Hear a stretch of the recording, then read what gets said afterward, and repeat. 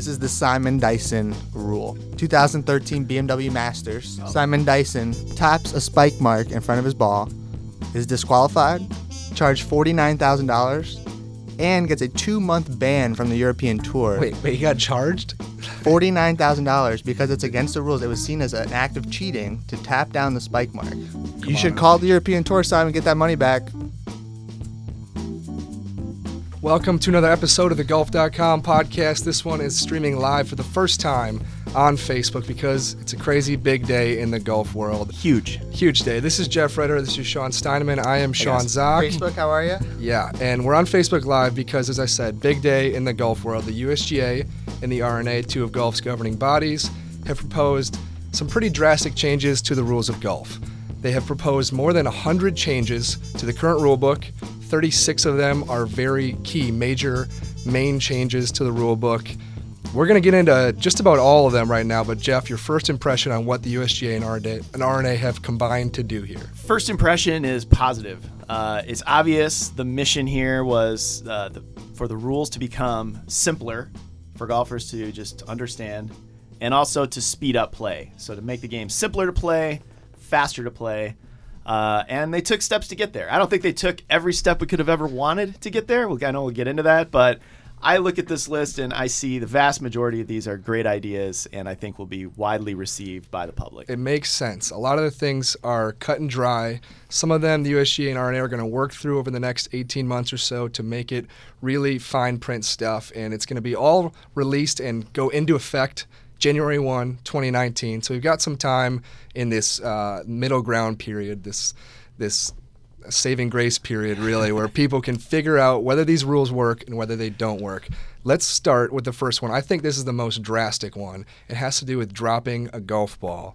Now, the USGA and RNA have come together that the current rule is that if you hit the ball out of bounds, you hit it into a hazard, you need to drop a golf ball, get another ball back in play. Right. You're supposed to stand erect.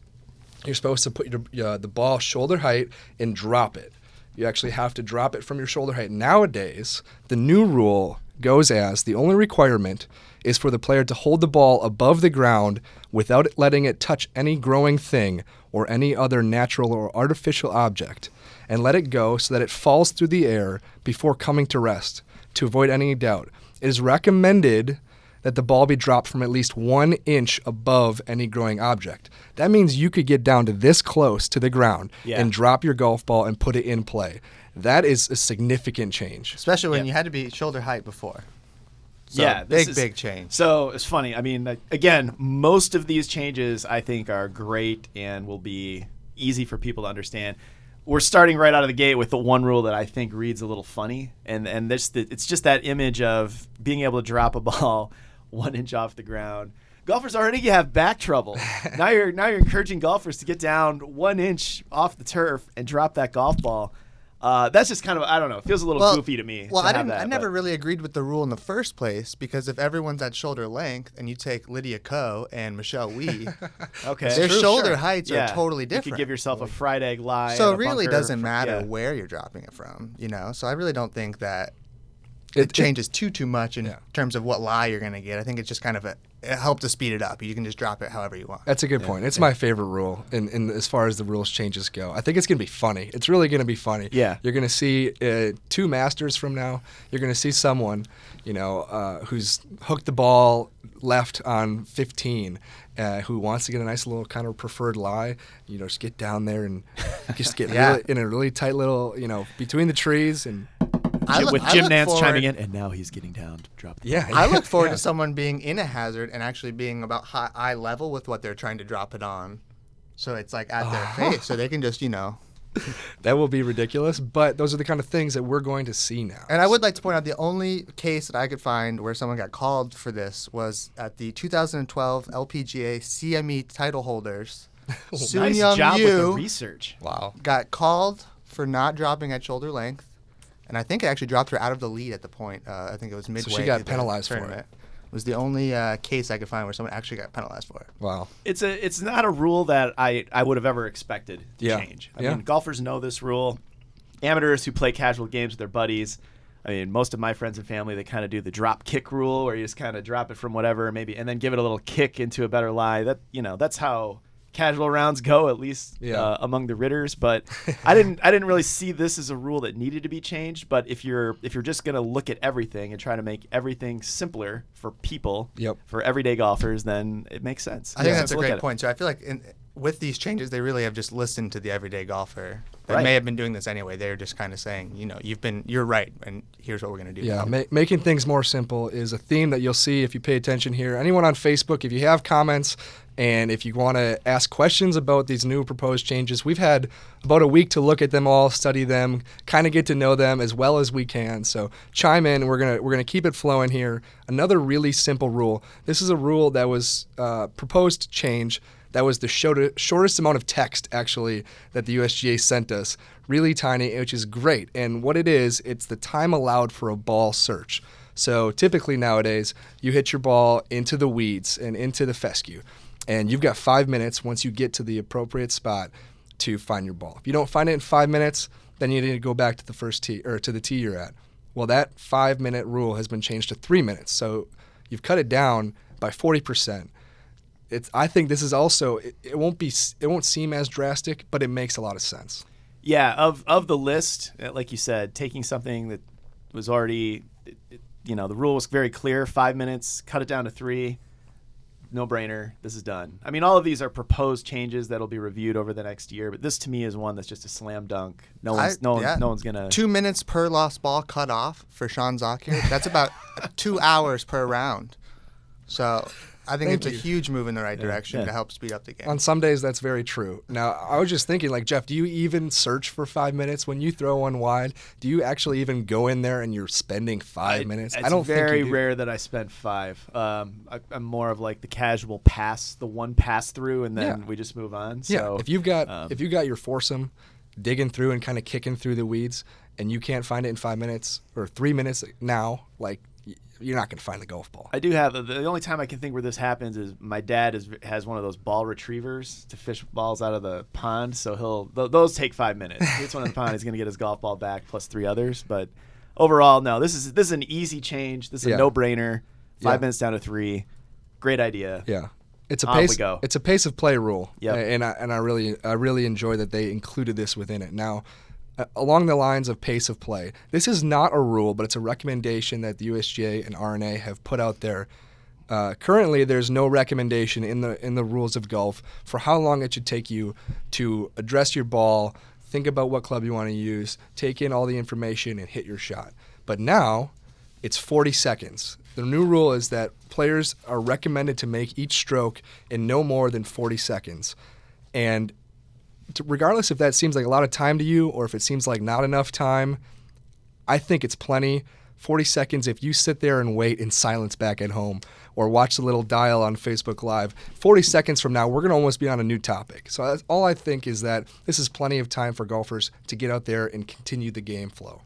I do like that they are putting a time on it now, and kind of I think it's a step towards maybe getting to a point where you could get penalized for it, whereas before it was you need a first step. Yeah, I think that's kind of what this is. I think they're kind of looking at the slower players out on tour a little bit with this one, just kind of saying, guys, step it up a little bit, and it'll help a lot. Yeah, I like that. You have to draw a line somewhere, right? Who are the fast players on tour? Who's slow? How do you define it? So this is the first step. Now we have a bar that's set at 40 seconds. I do wonder about putting. I feel like this might be the one area where pros tend to take a little longer than 40. Doesn't really specify putting on the green. It's more, I don't know, it seems a little open-ended, but I like the idea of now we can at least define. Yeah, it would be interesting to see where they incorporate the read into your point, because obviously they're putting a lot of time into the read, but they're putting for a little bit more money than we would for our weekend Nassau. But I mean, anyone listening right now at home should watch the WGC Mexico Championship this weekend and watch Jordan Spieth or watch Jason Day. Well, he won't be there. Excuse me. Watch Jordan Spieth walk around the green, size up this green, and just see how long it actually takes him. But don't call in, because these are proposed changes. They aren't in effect yet, so don't call the PGA Tour this weekend. Yeah, don't be sitting there at your couch in your basement with a little stopwatch. Jordan Spieth, you're taking 43 seconds. Somebody will do that. Golf. If it's for the better of the game and a quicker pace of play. Here we go. Roger Booth on Facebook wants to know, what if they limited it to one practice swing? Do you think that would be? Oh, I don't think that's too fair. much. Sorry, Raj. Yeah, I don't think it's fair, just because I think if you've got guys like Jordan Spieth, do you think he needed just one practice swing on the 12th green at Augusta last year? What do you think one practice swing is going to do for him? That would be like limiting a free throw shooter to one dribble. Everybody kind of has their own routine. Yeah. As long as you just get the shot off A novel in the right concept, amount of time, I'm okay with it. I like the way interesting he's idea. thinking. I've never thought of that before. I just what constitutes a practice swing? You open up a little bit of gray area there, but regardless, it's a good thought. Included in those recommendations is that ready golf is encouraged when safe and applicable. So, to continue Sean's analogy, let's say I do throw it wide and I'm trying to find my golf ball and he's out there in the middle of the fairway like he tends to be, and he's ready to play. And he doesn't need to wait for me to get in front of him so that he has, the honor to play. I think that is something that people should take this recommendation really to heart and just incorporate that into their everyday game. This is another great example of the rules of the game bending towards the people as opposed to the pros. This is how most recreational rounds work, but it's not how it works at all on the tours. And so I could see this creating some fun situations where you have faster players mixed with slow players. Oh, man. It's happened a couple times over the years where for some Rory reason Sabatini and Ben Crane, he just left them. Just did him. And now this is apparently, this is kosher and now going forward. So I'm interested to see how this plays out on the pro tours. For recreational players, totally makes sense. Again, no-brainer rule. But this has potential for some fun in pro games. There are a few that I've read throughout these changes that will be interesting how the PGA Tour or tournament golf in general will implement these changes. Yeah, I definitely. think. So. Now, to continue the game, to continue going forward, we're going to deal with accidents because the USGA and R&A rules changes, the proposed changes deal with accidents. And this is where we kind of get into a lot of the Dustin Johnson territory here. If you are searching for your golf ball and you accidentally move it, you didn't mean to, but you accidentally, the current rule is at a one-stroke penalty. The new rule, no penalty. Along those lines, if a player accidentally moves his or her ball or ball marker on the putting green, you're walking around trying to read and maybe you accidentally kick your ball on the putting green with your foot. It used to be a one-stroke penalty. There were exceptions, but now no penalties. This is made to make the game just, I know we keep using the term simpler, but the idea is to make it easier, to not have all these rules floating around in your head like, oh crap, I just moved my ball. Is it two strokes? Is it one stroke? Did I mean to do it? I know I didn't mean to do it, but like I'm playing a heavily contested match here, and it makes all these things kind of escape your mind, and it should put ease at the golfer's mind. Yeah, this is another one of those rules. It doesn't happen a lot in the pro game where a guy accidentally kicks his golf ball on the green. No. Or, if you're searching for a golf ball, I wasn't able to even come up with a time where a ball was moved while searching for it. But for recreational golfers, of course it happens. You go stomping through the long grass and there's the ball. If you're a rules-abiding golfer, that's a shot. And or if one of your playing partners is a rules-abiding golfer. Yeah. So again, this is a nice rule for the amateur players. I don't see it having a big effect in the pro game, but I like that it's there now. Yeah, it makes it easier. With that in mind, another accident-fixing rule proposed change. If your ball in motion accidentally hits yourself, hits a caddy, hits an unattended flag stick, someone attending that flag stick. It used to be a one-stroke penalty, again, with exceptions, no longer a penalty. One of those things, just making silly, dumb accidents that happen on the golf course, just help them be taken care of in a simple fashion. I will say I'm a little upset about this rule only because I really liked when professionals would hit a bunker shot and they would come back at them and they would kind of have to do the matrix to try to avoid getting hit. So that's going to go away. But other than that, I think it's great. I mean, I think their instincts will take over, and they'll probably still do it, but there won't be a penalty for it. Yes. But I mean, to not have to worry about accidentally hitting someone's bag or having to wait for someone to move their bag if it's in your way, again, it goes to speeding up the game completely. Or accidentally drilling your caddy with a ball. Yeah, that wasn't my fault. No penalty for me. Yeah. To continue with the flag stick, actually, nowadays, with these new rules, you're going to be able to putt with the flag stick in the hole and hit the flag stick without penalty. The current rule is that you would lose the hole in match play, two-stroke penalty in stroke play, and if the ball, especially if the ball is played, and only if the ball is played from a putting green. The new rule is that no penalty if the ball is played from the putting green or anywhere else and it hits an unattended flag stick in the hole. So I'm just thinking, you and me are out there, Jeff and I are out there. We're trying to play quickly. The sun's going down. We don't want to run up there, and Jeff's in the bunker, and I'm 60 feet away on the green, and I hit the flag stick. Well, that's a loss of hole, 2-stroke penalty for me. It's kind of brutally strict, don't you think? Yeah, this is another one of those rules where amateurs or casual rounds, this is what they do. We're if you're already ready, doing you play it, with yeah. the flag stick in. If you play as a single, you probably Yeah. putt with the flag stick in more often than not because you don't have a partner to take it out. So you just want to keep things moving. But if you're a single who likes to play by the rules, now you're within the rules to do that. Yeah. So again, a nice rule for the recreational golfers here.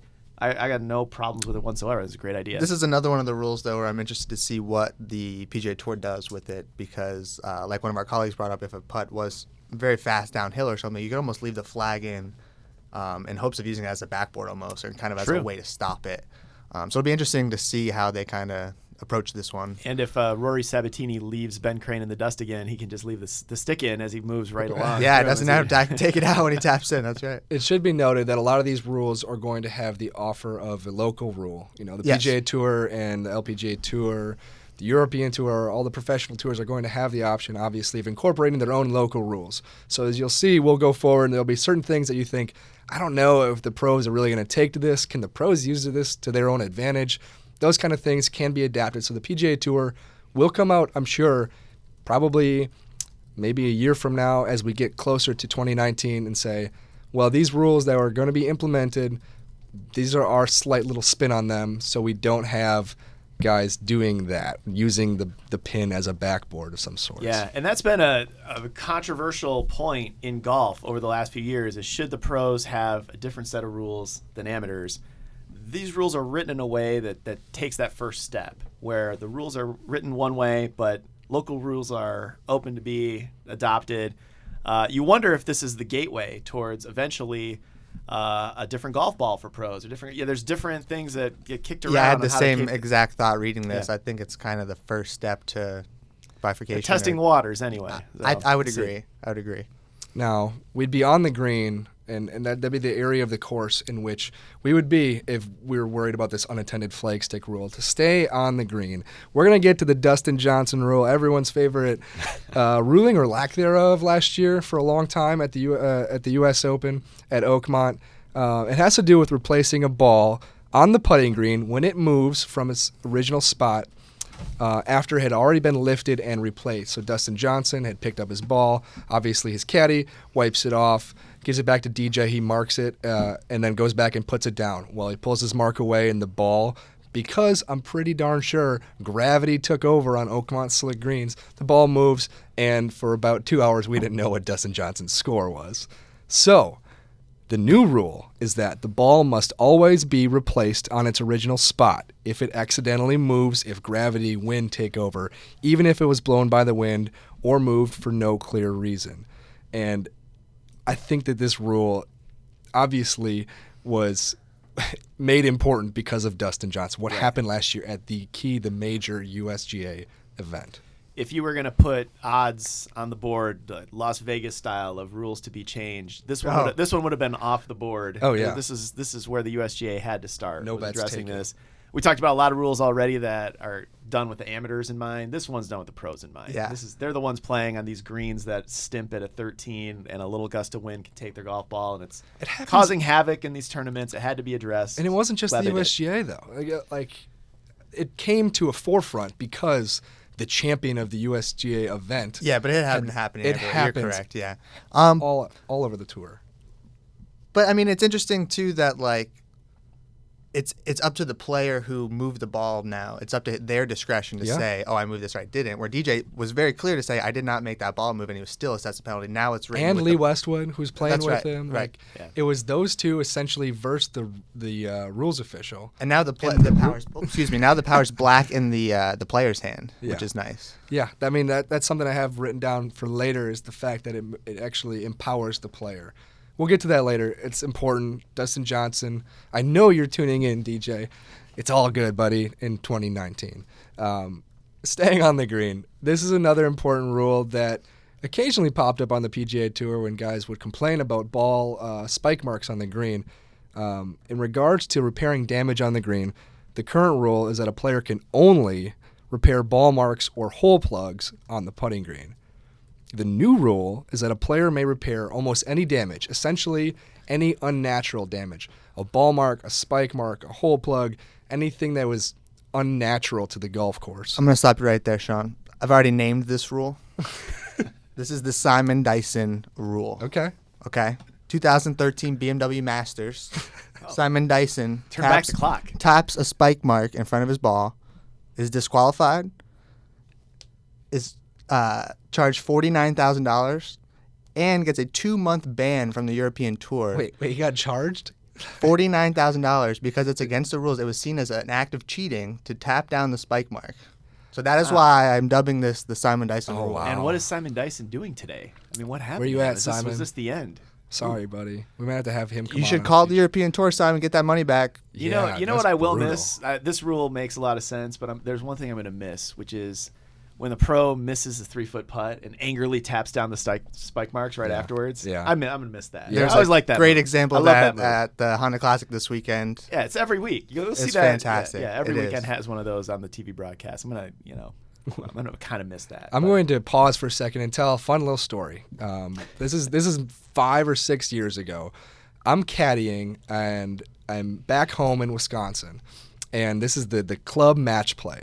And I'm caddying for the owner of the club. This is the golf club owner, and he's playing against one of the newer members. We're going to call the new member Dr. P. The owner is GT. Well, they're going down to 16 green, and GT is trying to putt in from about 5 feet to win the hole, extend the match to 17. He's going to be 1 down after 16.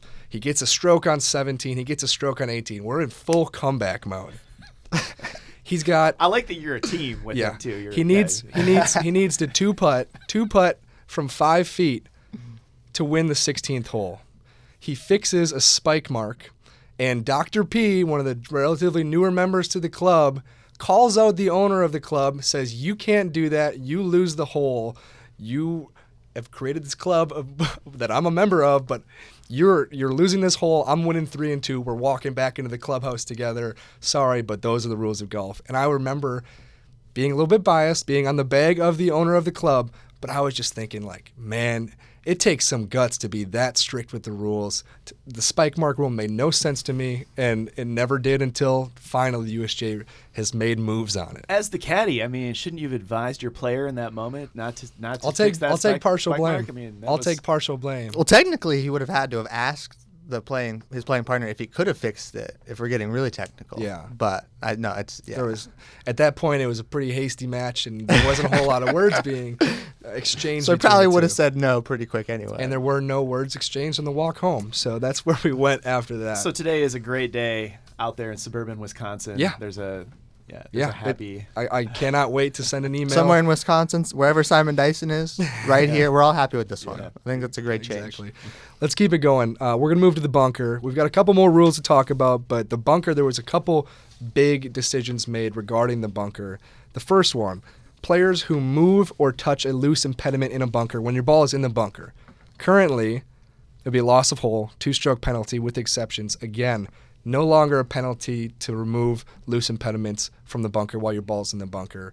That just makes a lot of sense. We're trying to remove any randomness that might happen at any golf club anywhere. This is kind of a vague wording, though. To me, I took this as if there's a leaf or a rock Right. somewhere around my ball, I can move it. But also, like, isn't every single piece of sand in a bunker a loose impediment? Just throwing that one out there.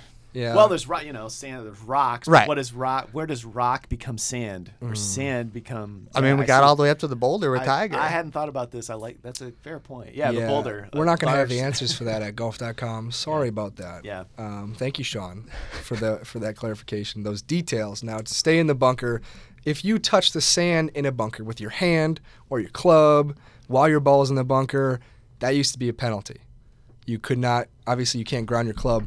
But if you accidentally dropped your club in the bunker, that's a penalty. The current rule, any touching of the sand was a loss of hole, 2-stroke penalty. Now, the new rule is there's no penalty except when a player touches the sand to give himself an advantage to test the conditions of the sand or if he touches the sand directly in front of or directly behind the golf ball as he would be grounding his club prior to hitting it.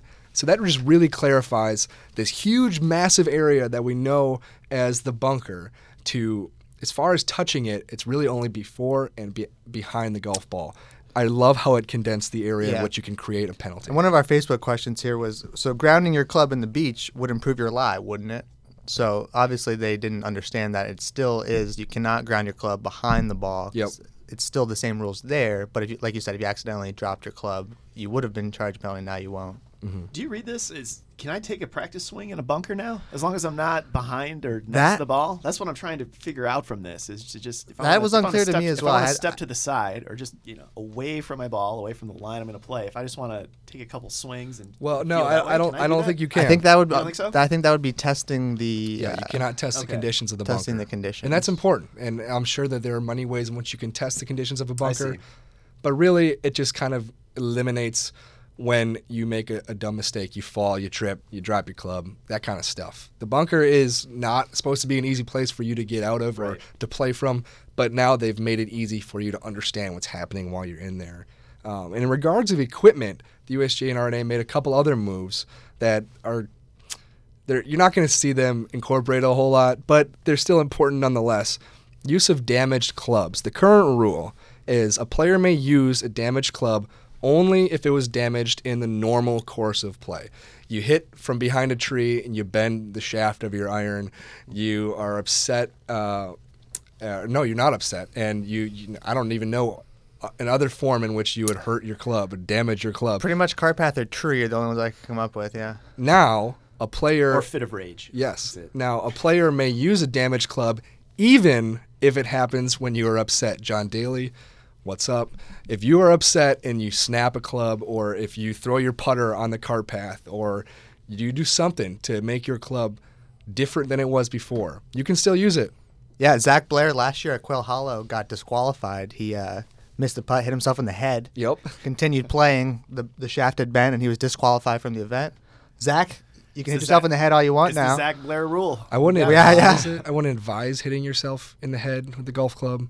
I've been there a couple of times. As has Woody Austin. doesn't work out well for you or the club generally.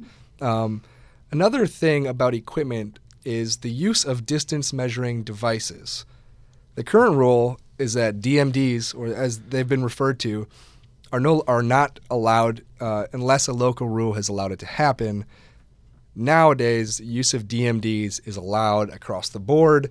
Again, the PGA Tour, European Tour, professional golf will probably have its own local rule for this kind of stuff, but it'll be allowed for you to go play any event unless there's a local rule and shoot it. Not need a caddy. You can shoot the distance. You can keep track of where you are on the course a lot easier. That kind of stuff, not a huge deal, and you're probably not going to see it different on tour, but it's still a change that makes it easy for you. Yeah. Well, I'm interested to hear if the tour does adopt a local rule. I mean, I like this rule as written because golf is bending to the amateur player, the recreational player. Mm-hmm.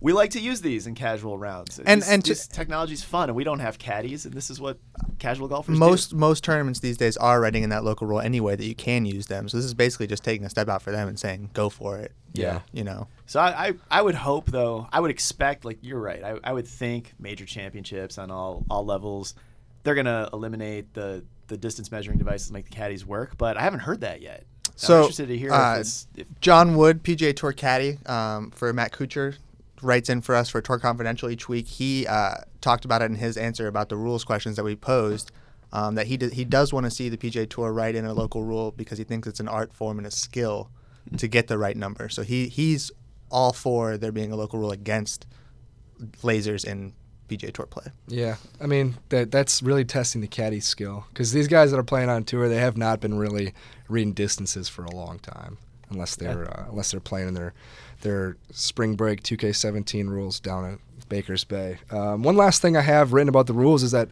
power is given really back to the player.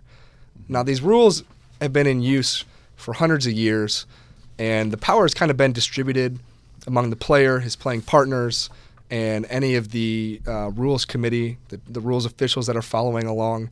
And now, silly things that happen, like what happened to Dustin Johnson last year, like what's happened to Dustin Johnson in the past. and a number of other tour pros. The power is given back to them. You said discretion earlier, Sean. It makes sense to allow these guys to use the people they're playing with, use their caddy, use witnesses to make sense of what happened. And I think most importantly, they are not to be second-guessed by slow-motion video review. Right. I think that goes right back to the root of how this game was started. I mean, it's a gentleman's game. That's how it's been integrity said, for years and years and years. So I think, what I say as a player, I should be honest, and I think that's part of the game of golf. I think that's what makes it so great is that, I'm going to be honest and forthcoming if I made a mistake or if I didn't. And there was never a way to enforce, once we started introducing instant replay and television reviews and all of this a few years ago, now we continue to get away from it, which is great. You could never do that fairly because it wasn't every shot of every player of every round is on TV for people to review. You could, I know you're trying to protect the field, but you can't. The way to protect the field is this way. Players and their partners decide for themselves. And that's it. Yeah, and makes sense. Anyone that's been in golf media is at least akin to the fact that if you are a tour player that either plays slow, tends to maybe bend the rules a little bit, might cheat from time to time, those players kind of get weeded out. And in the age of social media, if you do cheat on that level, you're going to be picked out. People are going to share that. And regardless of whether or not your discretion is questioned in the moment, it's not going to last very long. So I just think that that's an important part, is that they are empowering the player more than they ever have before. So I don't know about you guys. I think we've crushed the rules. Do you have any others that you think really stood out? I do. I have one more. What they've done here, this is a bigger rule, I think, on the LPGA Tour than anywhere else, but what they've done is they've said that caddies can no longer stand behind a player as they get, let me read it exactly. A caddy is not allowed to stand on a line behind a player while the player is taking his or her stance and until the stroke is made. So no more will we see caddies standing behind saying, yep, you're aimed where you want, and then they go, which I think is going to be huge for speeding up the pace of play. Love that one. The other rule that I think is worth mentioning, I find it almost unintentionally funny, but I love it, is that anybody who hits a ball in a bunker and just doesn't want to play in a bunker anymore, just drop it out, take 2-shot penalty. So, again, this is recreational golfers in mind, obviously, but I just love that. If you're a golfer who doesn't like the sand, can't play out of the sand, you put it in there, take 2 shots, and just go. I love it. Yeah. Well, we can leave it at that for now. Thank you for tuning in on Facebook. Yes, thank you for joining us. Thank you for tuning in on iTunes. If you're on Facebook, subscribe to the podcast, golf.com podcast. Every week, sometimes twice a week, sometimes 3 times a week, if you're lucky.